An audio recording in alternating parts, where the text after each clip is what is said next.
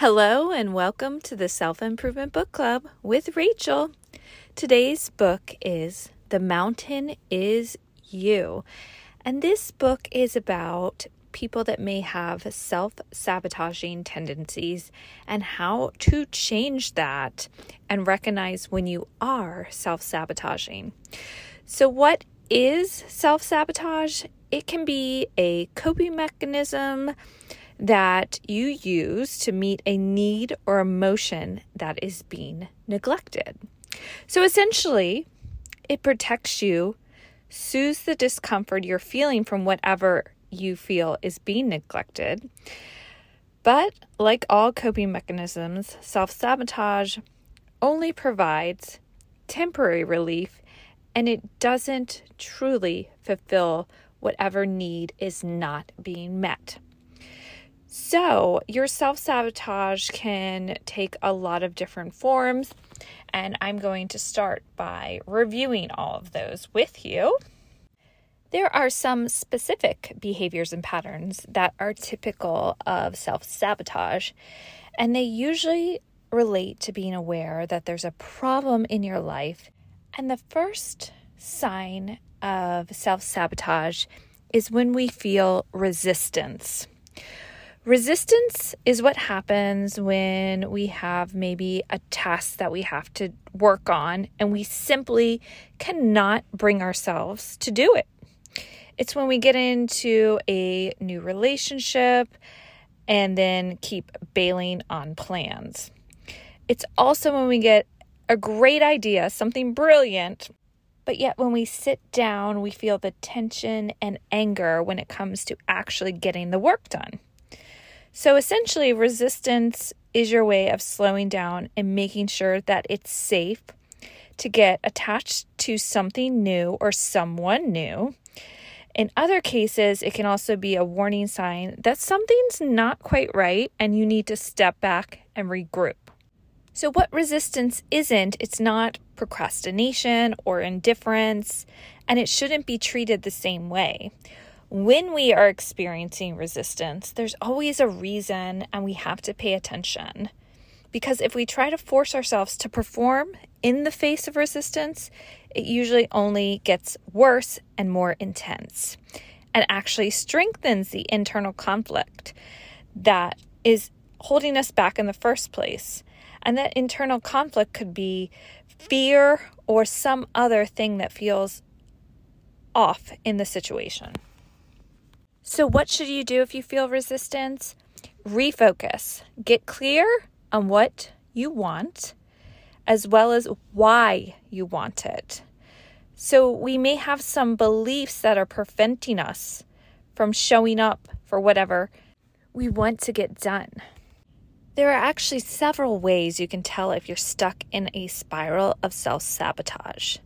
Examples would be if you care more about appearing happy than actually being happy, or if you're scared of your feelings more than you're scared of anything else, like you're numbing and you don't want to feel, or if you are waiting for someone else to lift you out of your current situation and put you in a better one.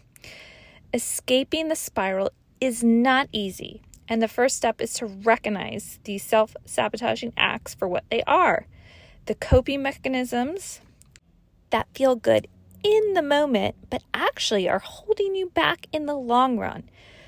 And hence the title of the book, You Are the Mountain. So these are the things that are in the way. Another self-sabotaging thing that you could do is hitting your upper limit. Your upper limit is essentially the amount of good that you're comfortable having in your life. It is your tolerance and threshold for having positive feelings or experiencing positive events.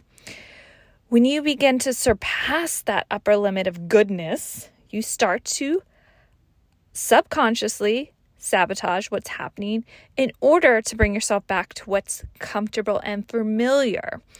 So for instance, some people, this manifests physically in aches, pains, headaches, physical tension. And other people, it may come up as emotional resistance, anger, guilt, or fear.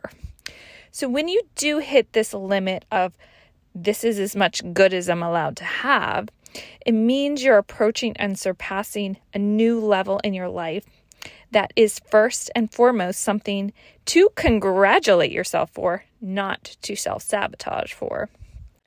One way to resolve an upper limit problem is to slowly acclimate yourself to your new normal. Instead of shocking yourself into big challenges, allow yourself to slowly adapt and adjust as you allow yourself to get into a new comfort zone that you want your life to be. And over time, this will now be your new baseline, your new normal. Another sign of self-sabotage is called uprooting. Uprooting happens when someone finds themselves jumping from relationship to relationship or changing everything in their business plan again and again. Hey, I need a new website. I need to look a certain way. They could be changing their own personality even. And this poses a challenge because in uprooting, you're not allowing yourself to blossom. You are only comfortable with the idea of sprouting. This could look like constantly needing a fresh start, which results in not having healthy ways to deal with stress and struggle and conflict. Uprooting can be a way to divert attention from the actual problems in your life, as attention goes towards reestablishing oneself in a new town or new job. So essentially, you're shifting things around to not actually solve the real problem. And this is a pattern that you need to recognize in order to change it. Once you do see that you may be doing this, get clear on what you really want. Sometimes uprooting occurs because we step too quickly forward and we think we know what we want, only to find out that we really didn't think it through.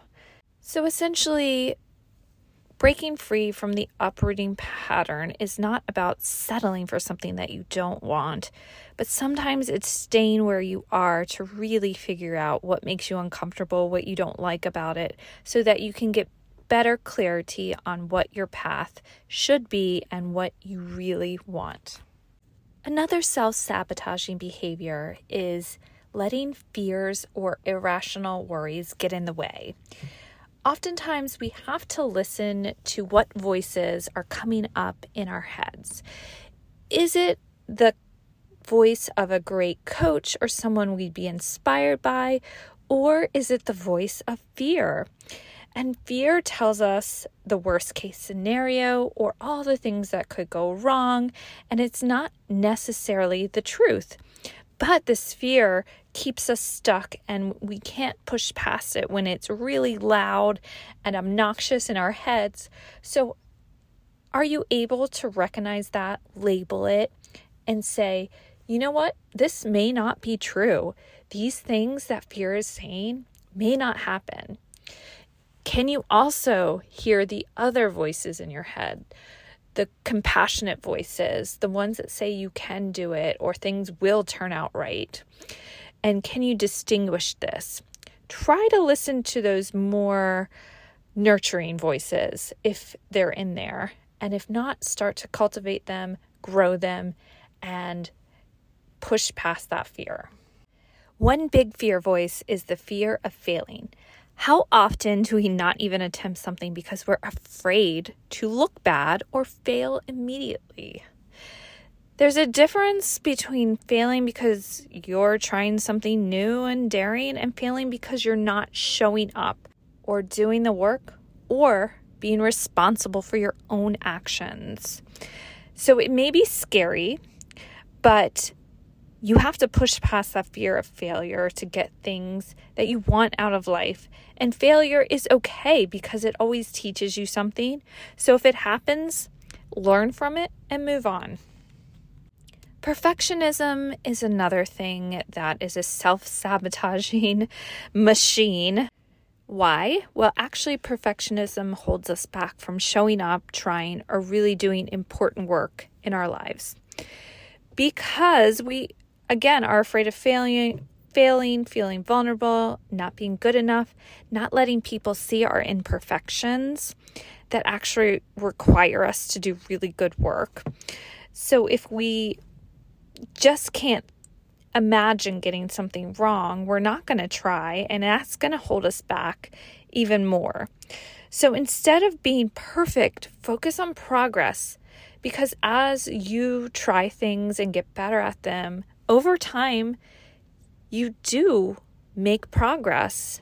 And if you recognize that, focus on that, then you won't need to be perfect. You just know that you're trying to get to your best self. We also self-sabotage when we judge others, and personally, I think when we judge ourselves too harshly. Gossip can be something that people enjoy doing, but it's actually not super healthy. Because think about it this way, when we set up judgments for others, they become rules that we have to play by too. So by judging others for what we don't have, or because we envy them, we sabotage our own lives. So judging others and judging ourselves go hand in hand, because if we love ourselves, then we're more forgiving and understanding with others. And it can go the other way too. If we're more compassionate and understanding with others, we actually are more compassionate and understanding with ourselves. So practicing non-judgment or non-assumption, instead of harshly judging, reaching conclusions about someone else based on limited information or what someone else said about them, which isn't always true, by the way, then you're not seeing the whole picture and you don't know the whole story. So the bottom line is, when you're more compassionate about people's lives, then you're more compassionate about your own. And when someone has something that you want, congratulate them. Be happy for them.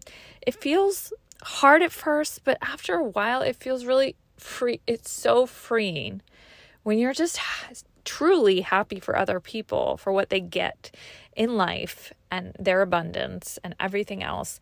And then you're more open to receiving it in your own life.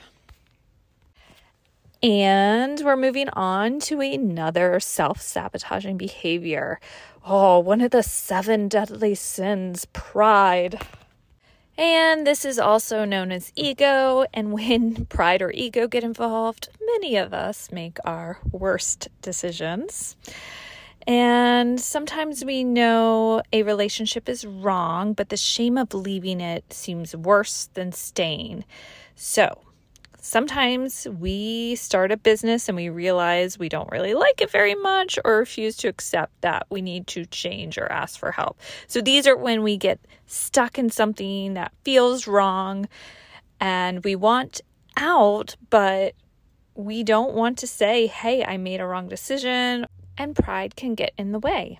Therefore, we're making decisions based on how we imagine people view our lives, not how they actually are. And this is not only inaccurate, but unhealthy for us. So, to overcome attachment to pride, we have to see ourselves as more whole and honestly look at our situation. Instead of thinking that we need to prove to everyone around us how perfect and flawless we are, we can look at ourselves in a realistic lens of people who have weaknesses and are trying our best. And in the end, it looks far worse to hold on to what's wrong because you care about what other people think than to let it go and find something that's right for you, something that is fitting for you. And people will respect you far more if you acknowledge you've made mistakes and that you're learning, adapting, and trying your best. This is really humble and a beautiful thing when people do it. So getting to this mindset is opening yourself up to being truthful with yourself, first of all, and being open to learning and not assuming that you know every little thing and that you need to be perfect again. Like, this goes back to perfectionism. When we admit we're wrong, we ask for assistance, and we lean on other people sometimes. It's okay, I promise. So, when you do that, you're opening yourself back up to growth, And in the long run, your life will be better. So once you recognize the self-sabotaging patterns that come from this book, you can then become your best self. This, again, is not a perfect self, but it is the best version of you. So instead of dwelling on things you don't want anymore, focus on things you want and the person you want to be. And really, you can do a lot of things to get to your best self. You can visualize what that would look like, who that would be, what would you be doing. Visualization is really powerful to train your unconscious, subconscious mind to get to that place where you want to be. And you can start to ask yourself, what would your best self be doing right now? Maybe they're going to an art class or hanging out with a really close friend.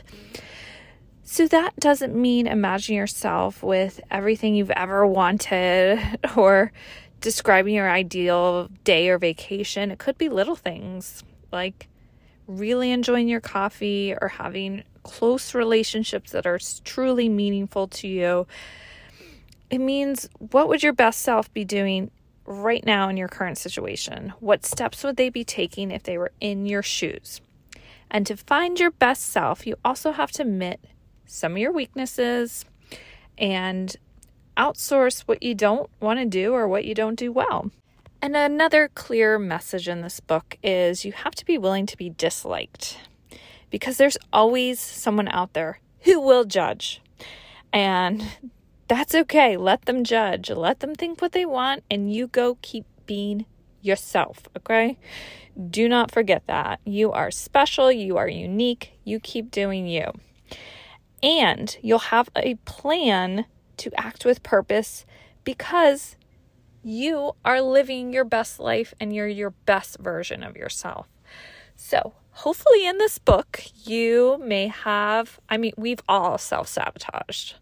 I have picked up some patterns that I personally do, and we all do them. So if you can recognize them, be aware, self-awareness is key, and start to change slowly, obviously, and change those patterns so that you are living a life that's more aligned with what you want and who you are, then that is the goal. Making small steps to the west if you want to go west on the compass, and that's your perfect life. Even if you're doing small steps towards the direction you want to go, as long as you're going in the direction, you will get there. So keep learning, growing, and hopefully this week's book helped, and keep reading. Until next week's Self-Improvement Book Club.